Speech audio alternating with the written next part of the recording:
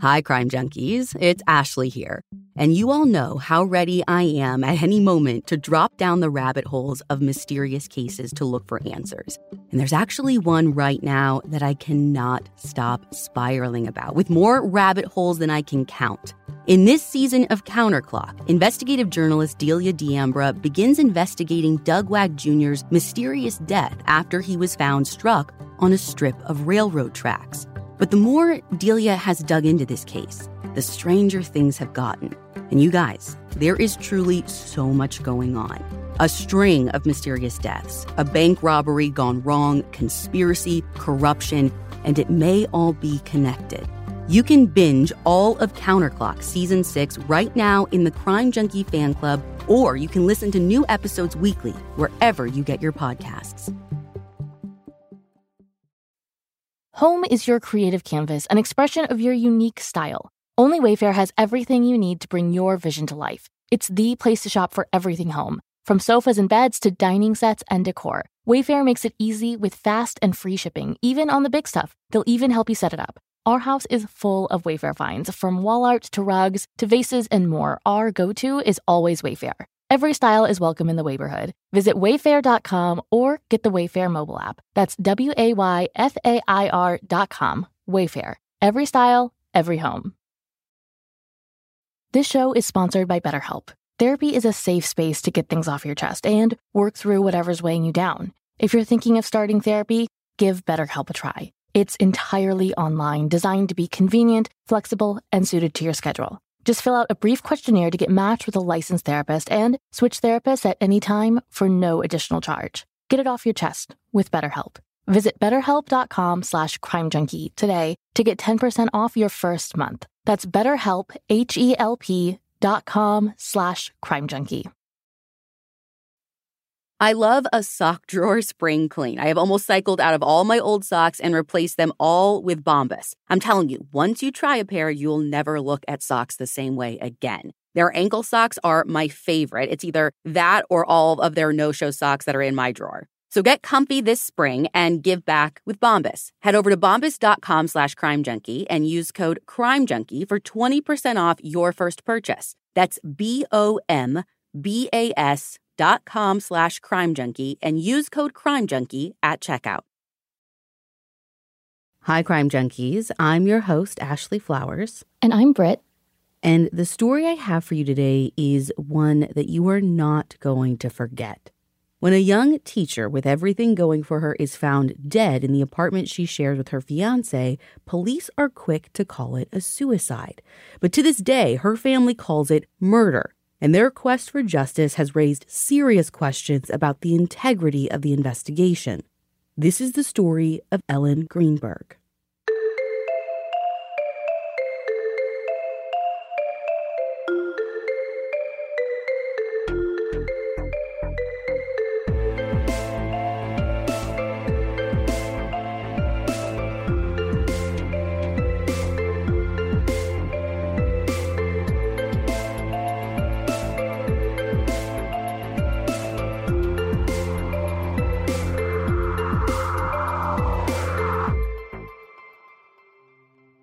It's late in the afternoon on Wednesday, January 26, 2011, in Philadelphia, Pennsylvania.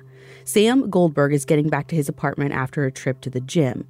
After a month of snowstorms, the city is in the midst of yet another blizzard, and people aren't leaving their homes unless they absolutely have to.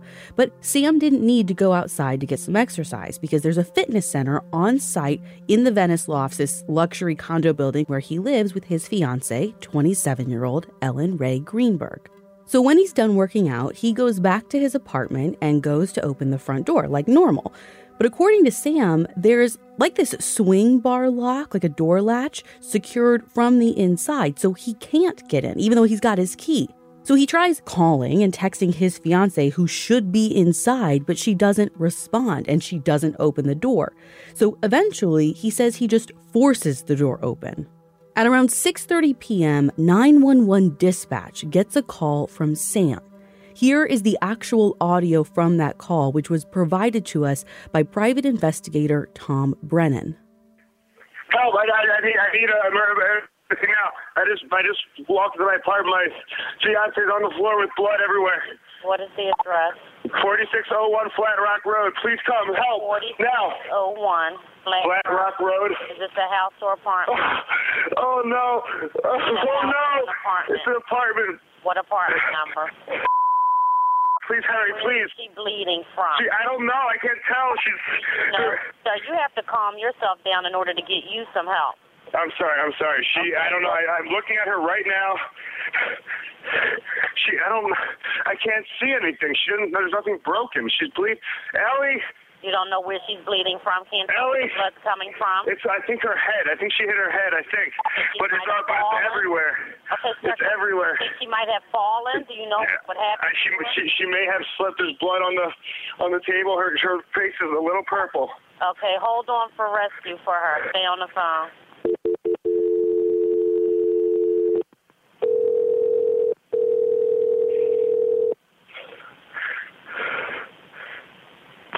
Philadelphia Fire Department 842. What's the address? No. 4601 Flat Rock Road. Please, Harry. 4601 Flat Rock? Yes. What's wrong? I went downstairs to go work out. I came back up. The door was latched. My fiance's inside. She wasn't answering. So after about a half hour, I decided to break it down. I see her now just on the floor with blood. She's not responding. Okay. Is she breathing? Look at her chest. I need you to calm down, and I need you to look at her chest. It's really. I really don't think she is. Listen to me. Someone's on the way. Look at her chest. Is she flat on her back? She's on her back. Do I bring her? Look at her chest and tell me if it's going up and down, up and down. I don't see her moving. Okay. Do you know how to do CPR? I don't. Okay. I can tell you what to do. Okay, until they get there. I want you to keep her flat on her. God. Hello. Yeah, hi, okay. Are you willing to do CPR with me over the phone until they get there? I have to, right? Okay, so get her flat on her back, bare her chest, okay? You want to rip her shirt off. Okay? You need to kneel down by her side. Oh, my God. Ellie, please. Listen, you can't freak out, sir, because you Okay, I'm trying not to. Her shirt won't come off. It's a zipper. Oh, my God. She stabbed herself. Where? She fell with a knife. Oh, no, her knife's sticking out. Her what? There's a knife sticking out of her heart. Oh, she stabbed herself? I guess so. I don't know where she fell on it. I don't know. Okay, well, don't touch it. Okay, so I just let her down. Here now? I mean, what do I do? No, I mean, you can't. If the knife is in her chest, it's going to be kind of hard for you to do CPR at this time. Oh, no. Oh, my goodness. Okay. Police, which operator? 277. Is someone coming here? Yes, they are. You said 4601 Flat Rock, right? Yes. Okay, someone's on the way. And the knife is still inside? Wait, so what? The knife is still inside of her? Yes, I didn't take it out. Was it her chest or what area? It's in her chest. It looks like it's right in her heart. Okay, someone's on the way out there. Okay, just get. Oh my God! Oh my God! Okay. How old is she? She's 27. 27, and there's no sign of life at all. No, please don't be. What? Pinch her under her arm and tell me if she responds to pain. Ellie. She's not. Her hands are still warm. I don't know if that means, but there's blood everywhere. I mean. I know, but you can't, and the knife is still inside of her. How far? Can you see how far it went in? It looks pretty deep. Okay. It looks it's a long knife. Don't touch anything. Yeah, don't touch anything, okay? I'm not touching anything. I can't believe this, though. So wait, it was just you there with her?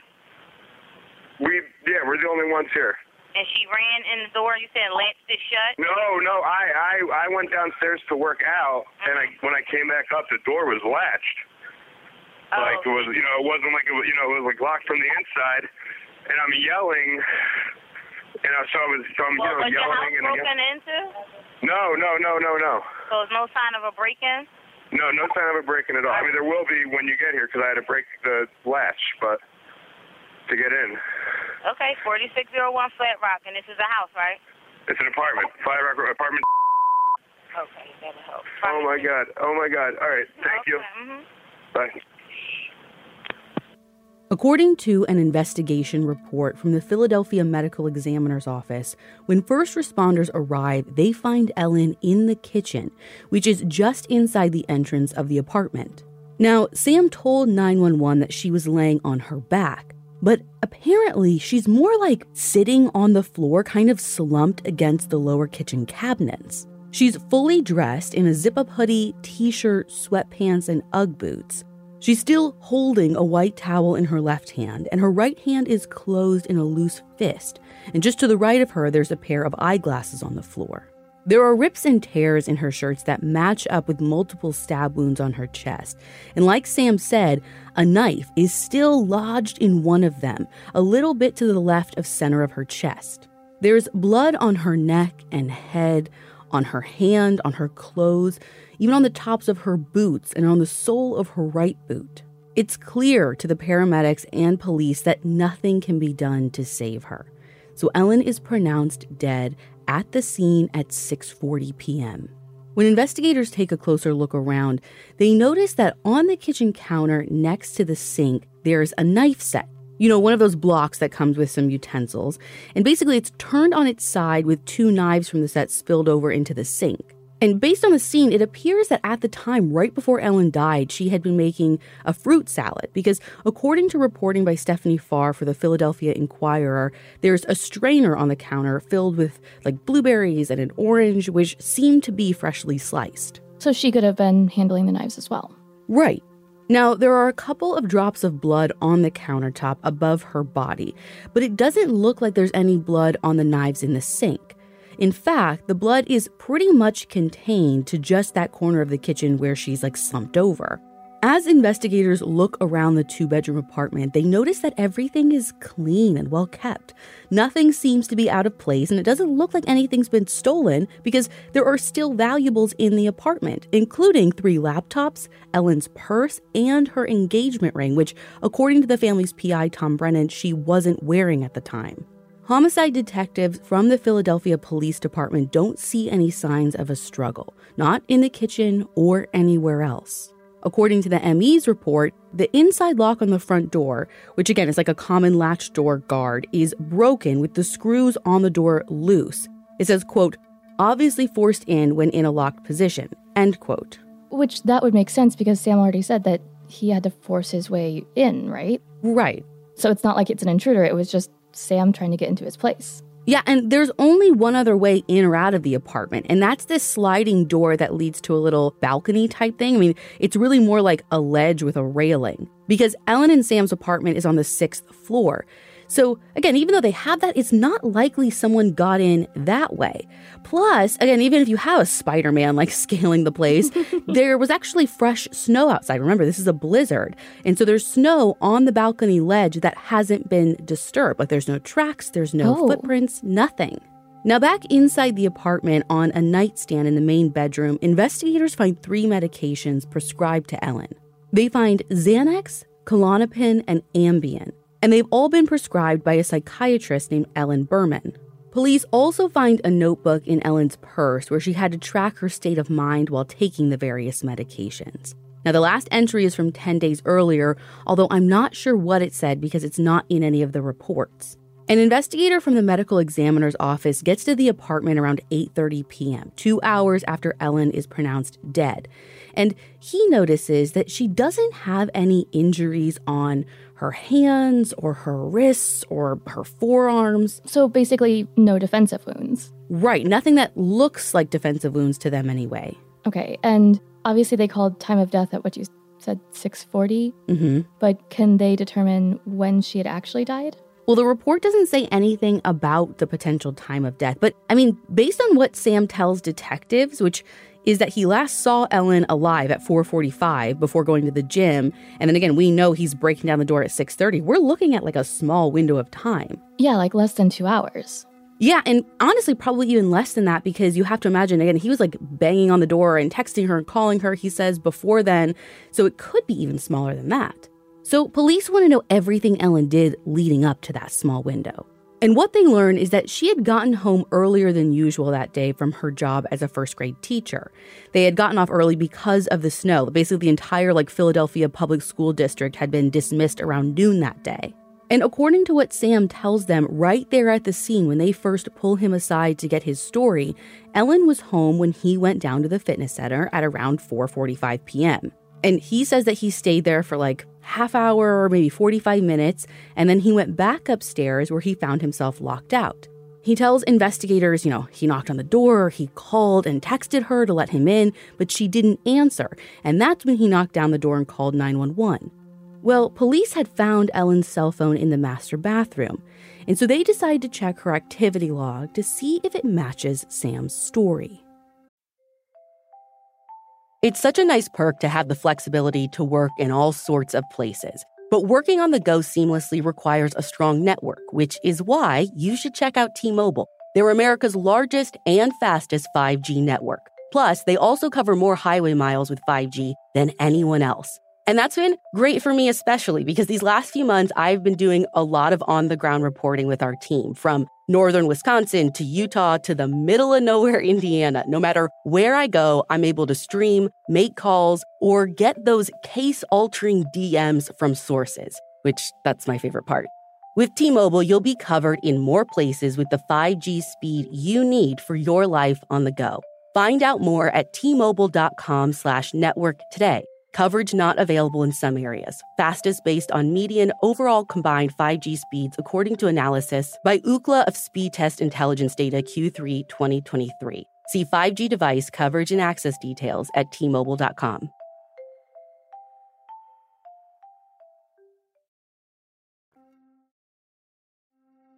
Though she had sent her last text around 3:47 p.m. to a friend of hers, the police do see the incoming missed calls and texts from Sam, who sent her 9 messages over a half hour from 5:32 to 5:54 p.m.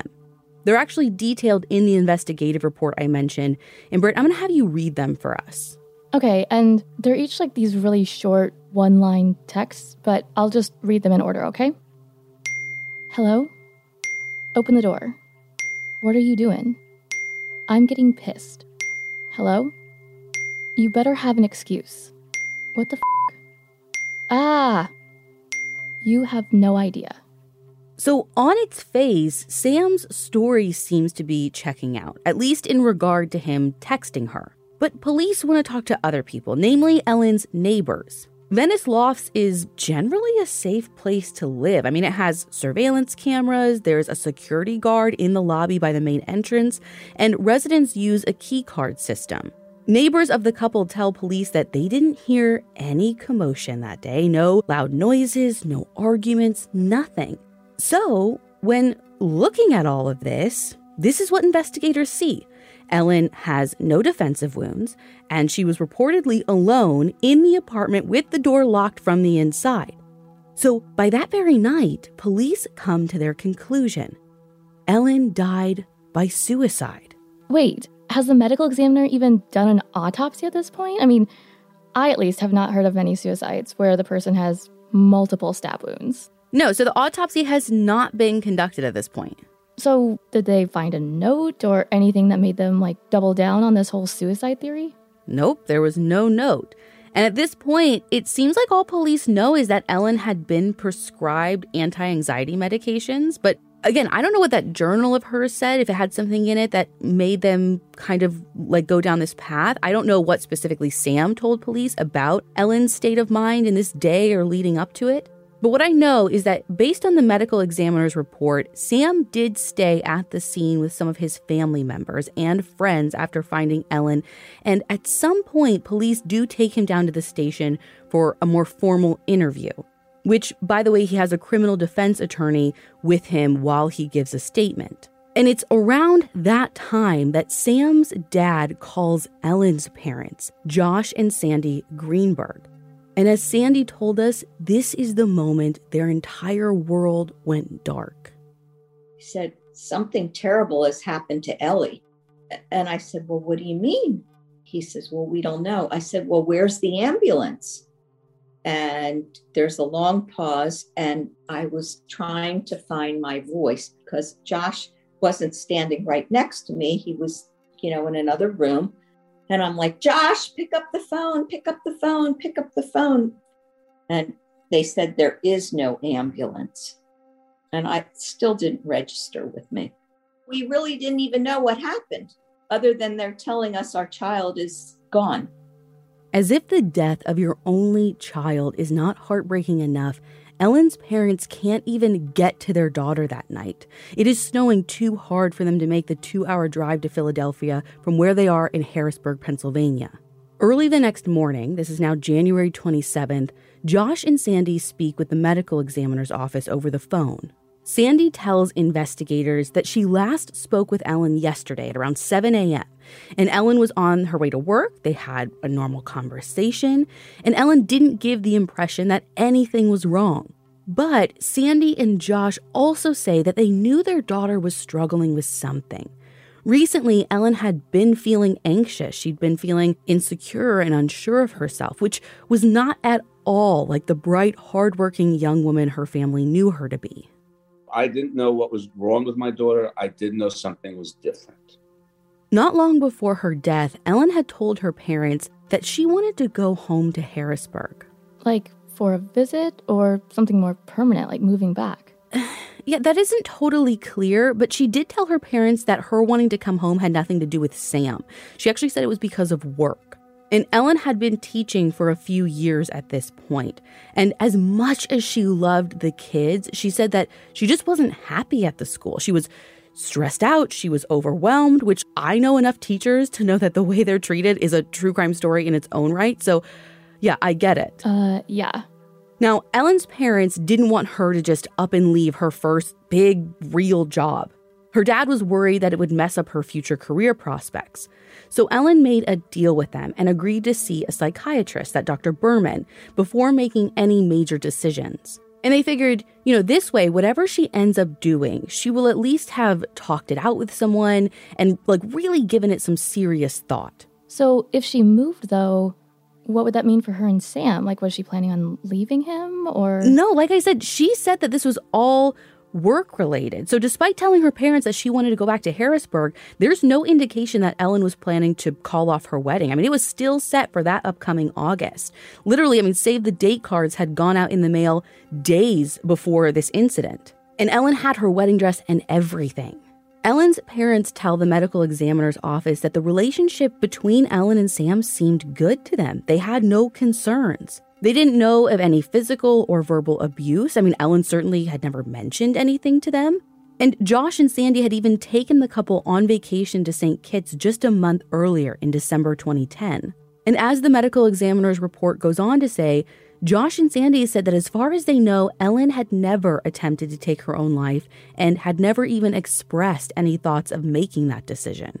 Although, even though that's in the report, Sandy says that now she doesn't remember the topic of dying by suicide even coming up during this conversation. To say this was out of left field and unexpected would be a gross understatement. But it's about to get even more bizarre.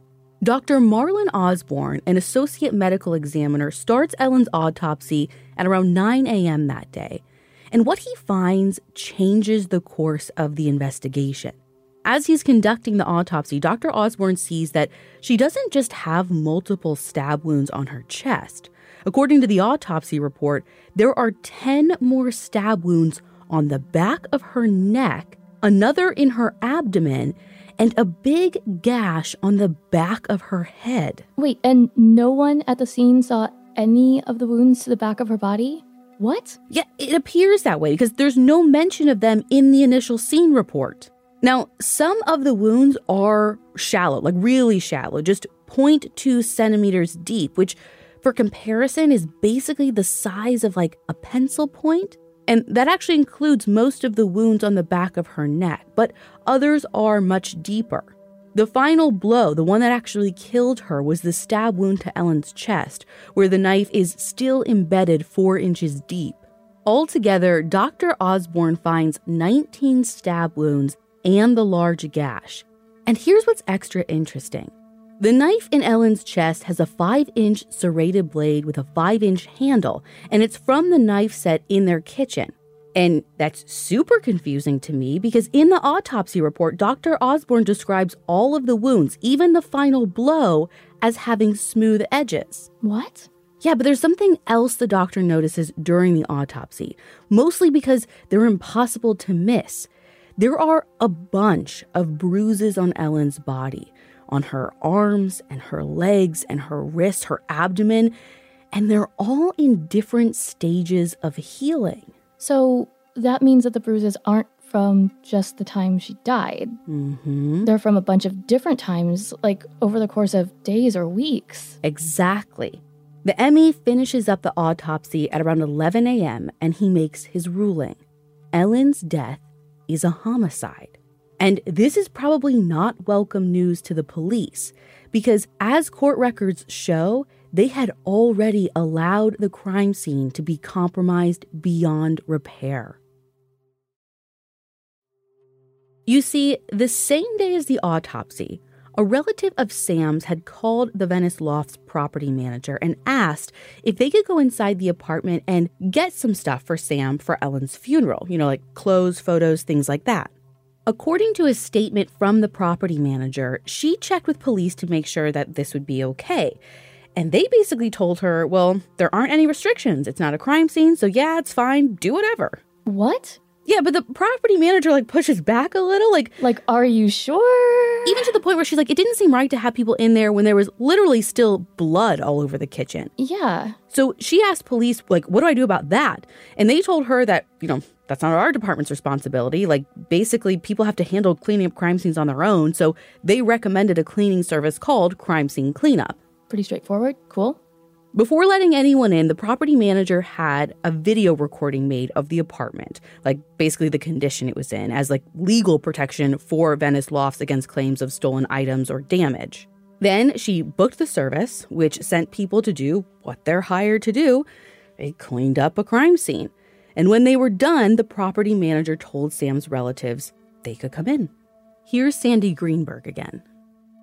Sam's cousin and uncle went back into the apartment, and they removed Ellen's engagement ring, her handbag, her car keys, her 2 computers, her cell phone. What? Why were they allowed to take all of Ellen's stuff? Well, so the property manager is in the apartment when Sam's relatives are there, but even if she knew what they were taking, which I don't even know if she did, I don't think she could have done anything. There are no police there saying, hey, don't let them take stuff. They specifically knew they were coming in. Well, and assuming, these are Sam's relatives, he sent them maybe with a list. Yeah. They're in getting what they're supposed to get. Yeah, and she's the property manager. Why argue? Yeah, she, this isn't her job to, worry about this. She's just making sure nothing happens to the apartment. So according to CBS Philadelphia, when police realize that they're dealing with a homicide, they get a search warrant and go back to the apartment to look for evidence on Friday, January 28th. But by that point, they're looking over a crime scene that was literally professionally cleaned and sanitized. And items that could be really important have been removed by the family of the victim's fiancé. Yeah, they're practically looking at a model apartment right now. Now, January 28th also happens to be the day of Ellen's funeral and Sam's birthday. Ellen's family is Jewish, and traditionally in the Jewish faith, burials take place as soon as possible after a death. Her service is held at Bethel Temple Sanctuary in Harrisburg. Ellen's cousin, Brett Schwab, told us that he will never forget that day. During the funeral, Ellen's father made a speech and announced to the audience that, for those who haven't heard, the Philadelphia police just determined that the manner of death was in fact a homicide. It was hushed whispers and everyone staring wide-eyed at each other, unsure what to say. After the funeral, everyone goes back to Ellen's grandmother's home, and it seems like, based on everything our reporter Nina learned from interviewing the family, this is where the relationship between Ellen's parents and Sam and his family starts to really fracture. At one point, Josh, her dad, says to Sam, "You do realize that you're the prime suspect." What was Sam's reaction when Josh said to him, you're the prime suspect? He started crying. He was in one corner of the room, and he moved over to his mother, and she's comforting him, and he's carrying on. After that exchange, the Goldbergs don't join Josh and Sandy to sit Shiva, which is a Jewish tradition that takes place after the funeral when the family stays home and people visit and comfort them. But the Shiva for Ellen hasn't even started before police start to downplay the medical examiner's homicide determination.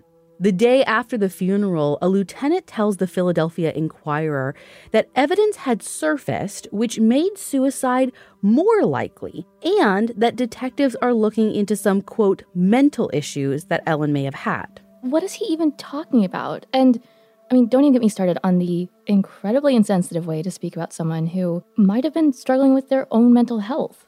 He doesn't say specifically what he's talking about that's leading him to this conclusion. What I do know from a police report is that on that same day, Saturday, Sam's Uncle James, who at the time was a prominent Philadelphia attorney, brought detectives the laptops and cell phone that they had taken from the condo. And by this time, investigators had spoken to Ellen's psychiatrist, Dr. Berman, and they'd subpoenaed her treatment records. But Dr. Berman told investigators that Ellen was a new patient who had come in for 3 recent sessions after dealing with severe anxiety for a couple of months. And Ellen had told Dr. Berman that she was having trouble at work, she was feeling pressured, she was feeling overwhelmed, but she wasn't having thoughts of taking her own life. And in those sessions, Ellen had never said anything bad about Sam. She told Dr. Berman that he was wonderful, and the psychiatrist noted that Ellen smiled when she talked about him.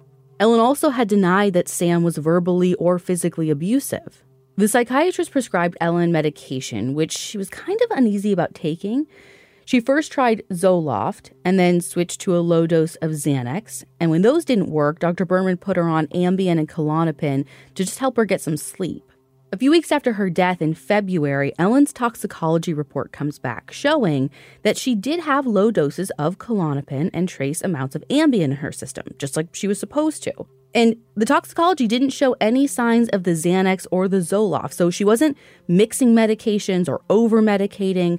But when investigators look into the medications that were in her system, both do list suicidal thoughts and behaviors as potential side effects, which only bolsters the police's theory that Ellen did this to herself. And they think that even more when some of the physical evidence comes back.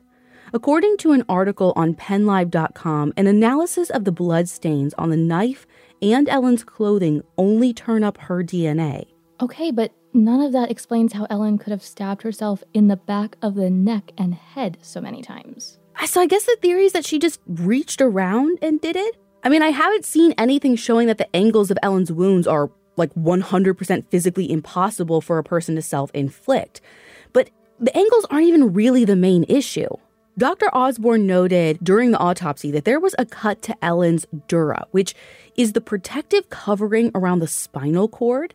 What he wasn't sure of is whether Ellen's spinal cord itself had been injured, which is obviously a huge deal because if the spinal cord was injured by the stab wounds to the back of Ellen's neck, the question becomes, would she have been able to keep stabbing herself? Oh. If she was incapacitated, then obviously someone else delivered that final blow to her chest. Yeah, I hadn't even considered that. So what did the police do with that information? Well, according to the reporting by Stephanie Farr, detectives suggest hiring an outside neuropathologist to look at a portion of Ellen's spinal cord and figure out the answers to those questions. So Dr. Osborne takes the spinal cord to Dr. Lucy Rourke Adams, a consultant for the medical examiner's office. And Dr. Osborne says that Dr. Rourke Adams does a quick examination, basically an informal thing, one doctor saying to another, hey, look at this and tell me what you think. Like I would ask a coworker to proofread an email for me. Yeah.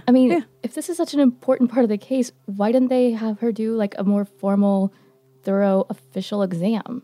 Well, Dr. Osborne says that he leaves the decision of what further testing needs to be done to the consultants. So basically he's saying, if Dr. Rourke Adams didn't suggest further testing, that would be it. He was going to show her and then she can decide, can I tell on the spot? Do I need more? Right, she would look at it and be like, no, there's going to be an issue. I should do something more, or It's not a big deal. Let it go. Yeah. And ultimately, he says that Dr. Rourke Adams did not find any defect of the spinal cord. He says that she does confirm that the dura was cut, and while it's possible Ellen would have decreased sensation, she wouldn't necessarily lose her motor function. So she would have or could have been numb, but still able to move around and stab herself again? Potentially, yeah. That's what Dr. Osborne says was relayed to him by Dr. Rourke Adams. Now, according to the Philadelphia Daily News, it's rare that the police department disagrees with the medical examiner's office about someone's manner of death. And not long after Dr. Osborne's visit to Dr. Rourke Adams, a meeting is held in his office to discuss Ellen's case. 2 police officers are there, along with Dr. Osborne, the chief medical examiner, Sam Galino, and a representative from the Philadelphia District Attorney's Office. We don't know when exactly this meeting took place because, according to court records, both doctors Galino and Osborne say they don't remember. Dr. Galino says that he's not sure who called the meeting, but it wasn't him. Dr. Osborne says he thinks Dr. Galino called it, and it doesn't seem to be officially documented anywhere. The circumstances are just odd around this. And the reason for the meeting is even weirder. It seems that this group was brought together in an effort to change Ellen's manner of death from homicide to suicide.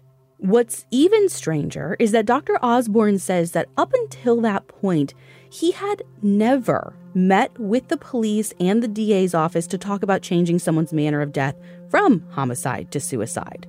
In this meeting, police say that they have something interesting to share, which they say helps prove Ellen's death has to be suicide. They tell Dr. Osborne that someone else was with Sam Goldberg when he forced the door open and found Ellen dead in the kitchen. On the night of Ellen's death, a man named Phil was on duty as a security guard in the lobby of the Venice Lofts. And according to police, when Sam couldn't get into the condo, he went downstairs and got Phil. And Phil went back upstairs with him, and he was there when Sam broke in. And how do police know this? Like, did Sam tell them this information that night, or did he tell them later? So it's not totally clear because we don't have access to any of Sam's verbatim statements. But all we know is at some point, Sam told police that Phil was with him when he found Ellen. Again, I don't know if it's right there at the scene that night. I don't know if it's later at the police station or what. But the information got conveyed to police at some point. Yeah, and we know that through these records about this meeting. But to detectives, this backs up Sam's story that Ellen was alone in a locked apartment at the time she was stabbed. Now, I don't know if Dr. Osborne knew about that third-party witness being present before this meeting with investigators. There's no mention about this Phil guy in their earlier report from the medical examiner's office, so again, I would assume not, but I don't know for sure. But within a week or so of this meeting, in early March 2011, Dr. Osborne notifies the police department that he is now declaring Ellen's manner of death a suicide. I guess I just don't understand, like, the evidence, her body, what you as a medical examiner are supposed to be going off of, told you it was murder. How can you just change that based on some circumstantial stuff around her case brought to you by the police who, this isn't their job. It's your job to determine it. Yeah, like you said, I feel like the most honest answer is the one that you came to without any outside influence. But I mean, I have heard that it's not just an autopsy that determines the manner of death. Like, for instance, if a person is found with a gunshot wound to the head, like, you might need the police investigation to find out if it's a homicide or suicide, but I'm not an ME. I don't know. But there was already a ruling, and then the police were like, yeah, but what about this? And slid something across the table. Yeah. Oh, I don't like this. Now, for many of the people following Ellen's story, that's that. Another tragedy in a city that's seen plenty of them. But for the Greenbergs, who, by the way, find out about this ruling being changed to suicide through media reports, for them, this is just the beginning. Because after their daughter's death, the Greenbergs start hearing some disturbing things. Like, maybe Sam and Ellen didn't have such a perfect relationship after all. Over time, her friends told me that her relationship had changed with Sam. Ellen, do you want to go have Chinese food tomorrow night? Let me talk to Sam. Ellen, do you want to go out tomorrow and see, go to a basketball game? Let me talk to Sam. In other words, Sam was in control. And that wasn't like the Ellen her parents knew. Josh and Sandy had always admired how confident and gutsy their daughter was. Ellen was a leader, and she accomplished things. She got 2 master's degrees while she was working all that time. Ellen met Sam, a TV producer for NBC Sports, on a blind date back in 2007. They were set up by a friend's mother, and Ellen's family says that she was head over heels for him. They moved in together after a couple of years of dating, and when Sam proposed to Ellen in June 2010, she was thrilled. As far as Josh and Sandy knew, Ellen was happy with Sam. But now they wondered what was real. And they started thinking, what if Ellen was just using her job as an excuse for her anxiety? A reason to come home. They were also faced with what they perceived to be strange behavior by Sam and his family after Ellen's death. They don't know why Sam's uncle took Ellen's personal belongings out of the apartment. According to Tom, the family's PI, the claim was that they had taken the stuff for, quote, safekeeping, but Sam's family didn't give Ellen's belongings to Josh and Sandy at the funeral or even mention that they had them. And the day after the funeral is when Sam's uncle brought the laptops to police. And when the Greenbergs do finally get their daughter's stuff back, they find something in Ellen's purse that catches their attention. It's a gas station receipt from the day Ellen died, literally hours before at 1:26 p.m. And so they wonder, why would Ellen bother topping off her gas tank if she planned to take her own life just a few hours later? Now, Ellen had been telling everyone that she was stressed and anxious because of work. And in fact, teachers were supposed to turn in their students' grades on the very day she died. Oh, so she was on deadline too. Yeah, but when a new teacher takes over Ellen's first grade class, she apparently finds everything in perfect order. Lesson plans are ready to go. Records are super organized, which, again, doesn't mean that Ellen didn't feel overwhelmed or anxious at work, but she seemed to be on top of everything. Okay, but Ellen might not have been planning to do anything when she gassed up her car. I mean, choosing to take your own life can be a really impulsive decision. And with the organized schoolwork, just because she completed it doesn't mean that it didn't stress her out to do it. I mean, I get like that all the time. Or maybe it was just one more sign that she was getting her affairs in order, making sure, nothing was left undone for her kids. It could really go either way. Yes, either way is absolutely possible. But as time passes, Ellen's parents uncover more details that they think call the suicide ruling into serious question. There are just too many loose ends, too many things that don't make sense to them. So the Greenbergs decide that if authorities won't help them get to the bottom of things, they're going to start their own investigation. I didn't have it easy in the beginning. I had a very rough time. But once I made up my mind that I want my daughter's name cleared and I'd really like to know what happened. Eventually, Ellen's parents get copies of the autopsy, crime scene photos, and the Emmys investigation report, which they send to a well-known forensic pathologist, this guy named Cyril Wecht, for an independent review. Dr. Wecht shares his findings with the family in January 2012, a year after Ellen's death. In his report, he notes that the multiple stab wounds to the back of Ellen's neck and the lower head were not likely self-inflicted, especially the ones that were in different directions. He also says that victims of suicide rarely stab themselves through their clothes. Overall, his opinion is that Ellen's manner of death is, quote, strongly suspicious of homicide, end quote. So finally, a professional is validating what Josh and Sandy have been thinking all along. And the Greenbergs are hoping that Dr. Wecht's report can help get Ellen's case reopened. So they hire a lawyer to help them move things along. And that spring, they get a meeting with the Philadelphia DA's office, but unfortunately nothing comes of it. Eventually, that lawyer stops representing them, and another lawyer joins their cause, Walter Cohen, a former attorney general in Pennsylvania who takes the case pro bono. Their PI, Tom Brennan, who has 25 plus years of law enforcement expertise under his belt, also offers his service for free. And it's Tom who raises the theory that Ellen might have been killed in what's known as a blitz attack. That's when a victim is caught by surprise and doesn't have time to defend themselves, which Tom says would explain Ellen's lack of defensive wounds. So with their help, Josh and Sandy file a public records request for the police case file. But even though the case is considered closed, Tom says police won't release the records. Instead, the Greenbergs are allowed to go look at some records in the department, but they can't make copies, they can't take photos, and truthfully, they don't even really know what they're looking for. Over the next few years, they hit roadblock after roadblock. And then in 2015, a Philadelphia homicide prosecutor named Guy D'Andrea agrees to take a look at Ellen's case file after an acquaintance brings it to his attention. Guy is in a unique position because he seems to be the only person who's seen everything in the case file and is willing to speak publicly about it. Even though the case was never officially assigned to him, he actually went through the evidence thoroughly. And here's Guy from a Facebook Live Q&A that he did about Ellen's case. I can tell you from my experience as a homicide prosecutor, it wasn't treated with the level that an investigation would be treated if viewed by the authorities as a homicide on scene.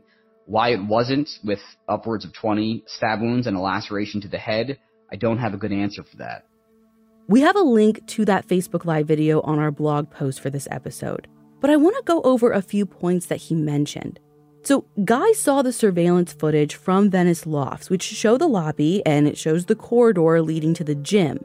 The only people who came and went around the time of Ellen's death were other residents of the building, no strangers. Video footage in Sam's key fob records verify that Sam got to the fitness center around 5 p.m. that day and was there for about 30 minutes before going back up to the apartment.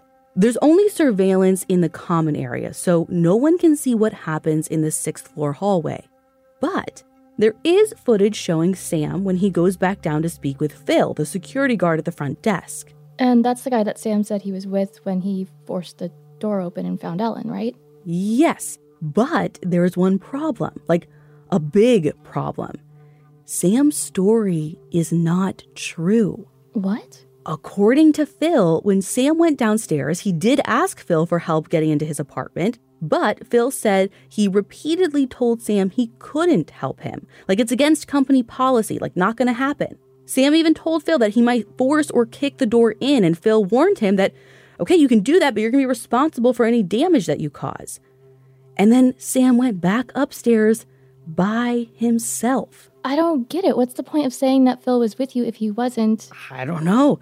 In a declaration he gave, Phil says that he never accompanied Sam upstairs, not for one single minute. The only time Phil went upstairs was later with first responders, but not with Sam. So no one was with Sam when he found Ellen. And did Phil ever talk to the police about this? He did, and here's what he told them according to Guy. He conclusively stated in his signed statement to Philadelphia homicide detectives that he did not go upstairs. In other words, he was not there when the door when entry was made into the apartment. So why would police corroborate Sam's story of a witness when they spoke to Dr. Osborne during that, come to Jesus meeting back in 2011? I have no clue. I mean, the evidence is irrefutable. Phil's statement is backed up by surveillance video, which shows Sam getting on the elevator to go back upstairs by himself. And so if that's what you used to help convince Emmy that it was a suicide, what the f***? I actually want to stay on the topic of the door lock for a minute. So remember the interior lock is a huge reason that police were so quick to call it a suicide. And Guy basically says he was told the same thing. So he was picturing this heavy-duty deadbolt lock, like the type he remembers from his own childhood home. But then when he sees photos of the lock, it's not exactly what he was expecting. I did a quick Google search, or really a YouTube search, on is it possible to open or lock or unlock one of those sliding hotel, that's really what it is, a hotel locking mechanism. Within seconds, there's dozens of videos on how to do that, using a credit card, a hanger, a piece of gum, sticking the lock sort of halfway open, halfway closed, and slamming the door shut as hard as possible. In other words, there's so many different ways to lock that door from the outside. Plus, Guy notices something else. The lock wasn't that badly damaged, considering Sam said that he forced his way in. There's some damage, don't get me wrong, but it was still intact and attached to the door. Oh, so almost like it was pushed in and loosened enough that you could maybe unlock it without breaking it or doing anything else?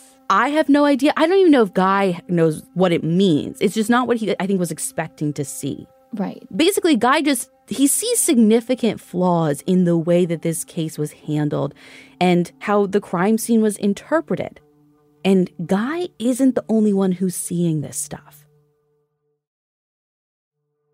Over the next few years, Tom, the PI for the Greenbergs, brings a bunch of forensic pathologists on board, starting with Dr. Wayne Ross.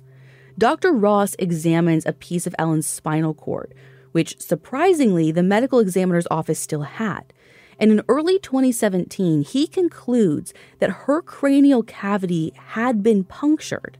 According to the Oxygen Network, which profiled Ellen's case for an episode of Accident, Suicide, or Murder, Dr. Ross says that injury would have likely rendered her unconscious, which clearly would have prevented her from stabbing herself again.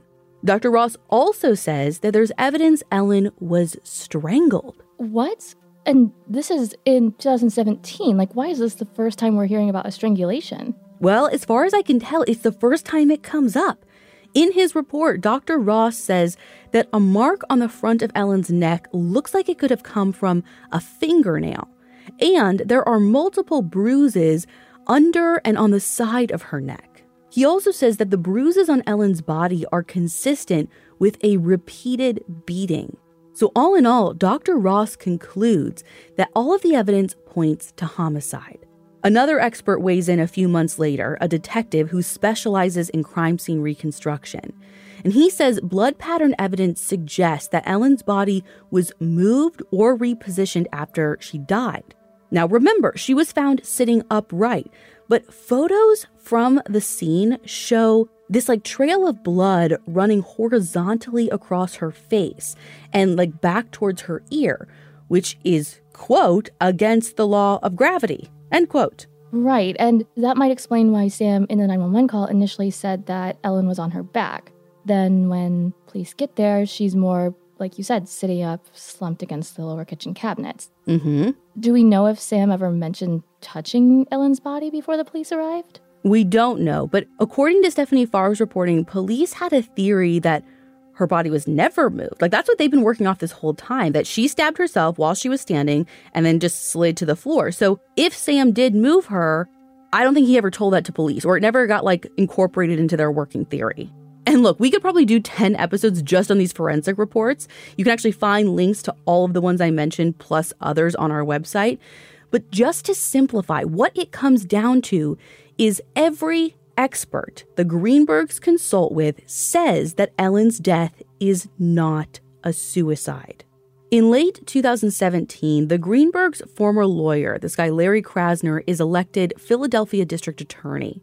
Now, he had pushed for the DA's office to reopen Ellen's case. So in order to avoid the appearance of a conflict of interest, he turns it over to the state attorney general's office. Another year passes as Josh and Sandy wait to hear more about that investigation. And when they finally do, it's not the answer they expect or want. The Attorney General's office tells Stephanie Farr that additional evidence was found which supports the suicide ruling. The office says that texts between Ellen and her mom shortly before her death show that Ellen was in serious mental distress, and that an examination of Ellen's computer shows suicide-related searches from December 18, 2010 through January 10, 2011, including painless suicide and methods of suicide. Which is strange because the investigation report from 2011 specifies that nothing related to suicide was ever found on either of Ellen's laptops. And there was no computer analysis report in the DA's file. But the Attorney General's office says that they got the results directly from the computer forensic lab that originally tested it. And they say they're not sure if any police or prosecutors had ever even seen the analysis. Plus, as Guy points out in his Facebook Live video, the chain of command was broken when it came to the computers. So the question is this even relevant? Because remember, Sam's family took them out of the apartment and had them for a couple of days after Ellen died before police ever got to analyze them. Right. And speaking of Guy and things that aren't in the DA's file, remember Dr. Rourke Adams? Yeah, she was the one who Dr. Osborne casually consulted with about Ellen's spinal cord, right? Right. Well, when Guy was looking through Ellen's file, he couldn't find a neuropathology report. And since this opinion from Dr. Rourke Adams was such a big part of the suicide ruling, he really wanted to see it. When he asked police and the medical examiner for a copy, he was told it couldn't be found or maybe didn't exist. because there wasn't even an invoice for the work that she supposedly did. The Philadelphia Inquirer asked Dr. Rourke Adams about it, and she says that she has no recollection of the case, and that since there's no report and no bill for her services, she probably never saw the spinal cord, although there is a, quote, remote possibility, end quote, that she did. Okay, all of this is just bananas, Ashley. Tell me about it. By this time, it's been more than 9 years since Ellen's death, and the Greenbergs have now another lawyer representing them, a man named Joe Pedraza. In June of 2019, Joe takes everything that they've gathered over the years and lays out the findings in letters to the original MEs on the case, Drs. Galino and Osborne, asking them to change the manner of death back to homicide or, at the very least, undetermined. Joe even says that there's forensic evidence that shows that 2 knives were used in the stabbing, one serrated and one smooth blade, based on how Dr. Osborne described the wounds as having smooth edges. But still, nothing happens. And for Josh and Sandy, that's the last straw. A few months later, they file a lawsuit against the Philadelphia Medical Examiner's Office and Dr. Osborne, seeking to have Ellen's manner of death changed from suicide to homicide or undetermined. In its response to the lawsuit, the city of Philadelphia says that the Greenbergs have no legal standing for the case. The medical examiner can't be forced to change their opinion, which the law protects. There's no requirement that a medical examiner convince the public that their findings are accurate, and there's no requirement that they change a decision just because other forensic professionals don't agree with them. I'm sorry, I have to interrupt. But they already did? What? Yeah, but for the police, not the public. I don't know. It doesn't really make sense. It just, sorry, I'm just they already did this though, so why can't they just do it again? I don't know, sorry. I think they can, so they could at any time, but they can't be forced to, right? Now, the city also says that the Greenbergs' lawyers have misrepresented statements from Dr. Osborne and other medical professionals to fit the homicide manner of death ruling that they want. And Dr. Osborne lays out and defends his reasoning for changing the ruling from homicide to suicide. To him, it wasn't just pressure. He says it was facts that persuaded him. He mentions the spinal cord evaluation by Dr. Rourke Adams, which leaves open the possibility that Ellen would still be able to stab herself. He says there's the lack of defensive wounds and the fact that some of the injuries are really shallow, which could be what's known as hesitation wounds, like tentative cuts a person makes when they're testing out what it feels like. And he says there are the statements from Sam and the busted door lock that support his story. The witness who apparently saw him do it. No signs of a struggle. Nothing was stolen. Okay, but we know that some of that stuff isn't even true. I mean, the part about Sam having a witness isn't true. Other stuff is really shaky, like the doctor's spinal cord evaluation. Yeah, listen, the Greenbergs have a lot of people in their corner who agree. There is a Justice for Ellen Facebook page that has more than 26,000 followers and a petition on change.org to have the Attorney General reopen her case. And that petition has more than 43,000 signatures, but listen, I've seen what Crime Junkies can do. You could easily add a couple 100,000 to that. Again, link is right in the show notes. It takes 2 seconds. You can fill it out while you keep listening. And legal proceedings are literally underway as we speak. And because of that, there have been a bunch of recent developments. For instance, the Greenbergs' lawyer got his own expert to examine Ellen's computer, and they apparently found that the suicide-related search links were actually not direct searches. What do you mean? Well, Josh says that they were phantom searches that came up based on other stuff Ellen was looking for, like side effects of the medication she was taking.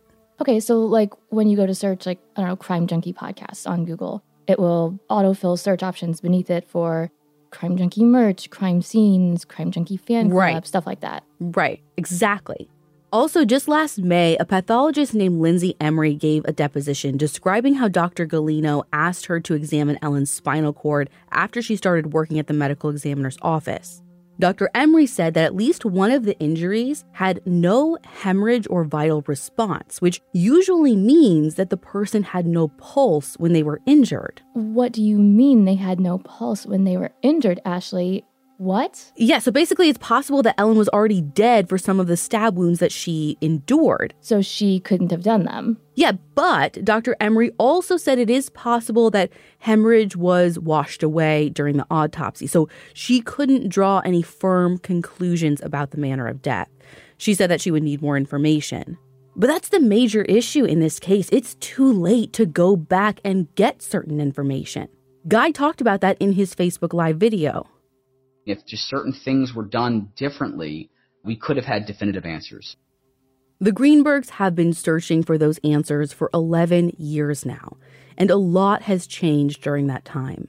Sam Goldberg got married in 2014 and is a father. His uncle, who Sandy says took Ellen's stuff out of the apartment the day after her death, is a judge now. Guy DeAndrea went into private practice, and Dr. Osborne took a new job in Florida. And get this, Dr. Galino, Osborne's former boss, was actually placed on administrative leave due to an unrelated scandal involving the cremated remains of some bombing victims. Oh, okay. Yeah, a lot to take in. Meanwhile, a Philadelphia judge recently ruled that the Greenbergs' lawsuit can go to trial, although no one knows exactly when that could happen. But just being able to go to trial is a major win for the Greenbergs. Mm-hmm.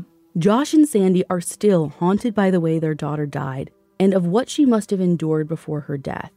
They believe Ellen was a victim of domestic violence. We know she was not a suicide victim. She was a homicide victim of a brutal attack, and she was abused before the attack. She was being abused. She didn't know how to tell us that she was being abused, and we didn't know how to ask the right questions to find out if she was being abused. Sam Goldberg has never been charged with domestic violence against Ellen, and while he hasn't publicly commented about her death to any media that I'm aware of, he did apparently tell her family members that he believes she died by suicide. Ellen's parents are careful to avoid pointing the finger directly at Sam, and police have never named him as a suspect. It's not our job to find out who murdered Ellen Ray Greenberg. So we're not going to speculate, and we're not going to talk about it. We need professionals who have ethics, who will investigate this case and bring justice to our daughter. This is my mission and my purpose, to get justice for my daughter. Tom says Ellen's story is really a cautionary tale about trusting all the players in the criminal justice system to do a thorough job. In a case like this, you want to make sure that it never, ever happens again. What the hell is the problem? Who the hell are they protecting, and why? That's my big thing. Why?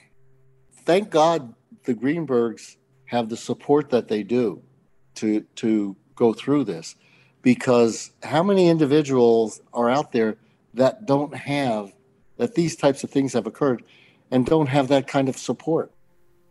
If you or someone you know is a victim of domestic violence, help is available. The number for the National Domestic Violence Hotline is right in our show notes, along with a number that can provide help for anyone dealing with suicidal thoughts.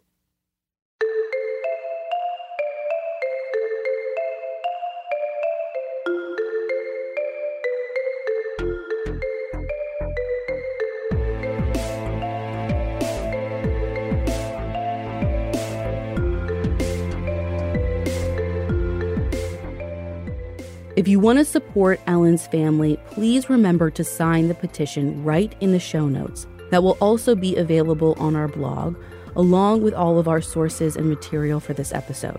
You can find all of that at crimejunkiepodcast.com. And be sure to follow us on Instagram at Crime Junkie Podcast. We'll be back next week with a brand new episode.